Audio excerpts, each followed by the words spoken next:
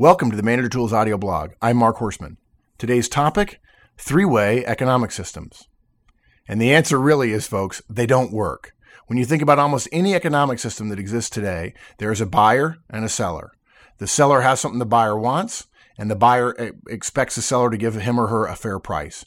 There is an inherent negotiation that happens. Whether the negotiation includes price or not is irrelevant. A negotiation about value for economic value. There's physical or service value for economic value.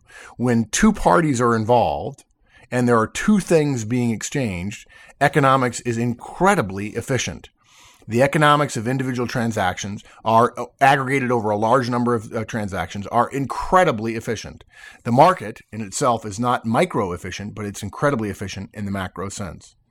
Unfortunately, economists have known for hundreds of years, at least as long as there's been economists anyway, that three-way economic systems don't work. When there's a buyer and a seller and some other provider, somebody who provides cash to one or insurance to another, inherently distorts the market. The two examples that are most easily known, and not just in America and the United States, but across the world, are systems like healthcare, where there's an insurance provider, or perhaps the government, or schools, where there is a provider and a purchaser, that is the family or the student, the citizen, and then there is the government that is involved in regulating in some fashion. Not anti-government regulation inherently, but any economic system, any economist will tell you, any economic system with three parties is inherently unstable. It cannot reach equilibrium.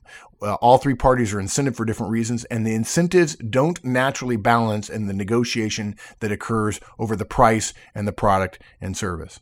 So be careful anytime you're involved in an internal or external exchange of goods and services for some sort of compensation. Beware of any economic system that you're involved in that has three parties. If you're in an economy or if you're in an industry that involves a third party, which would include insurance or the government, there is an inherent uncertainty and inefficiency there. It's not to say that the system doesn't work in some fashion, but it could be a great deal more efficient if there were only two parties in the system. I don't mean to be anti-government or anti-insurance. I love the insurance that Mike and I have on our business and in our personal lives, and yet insurance inherently distorts economic transactions.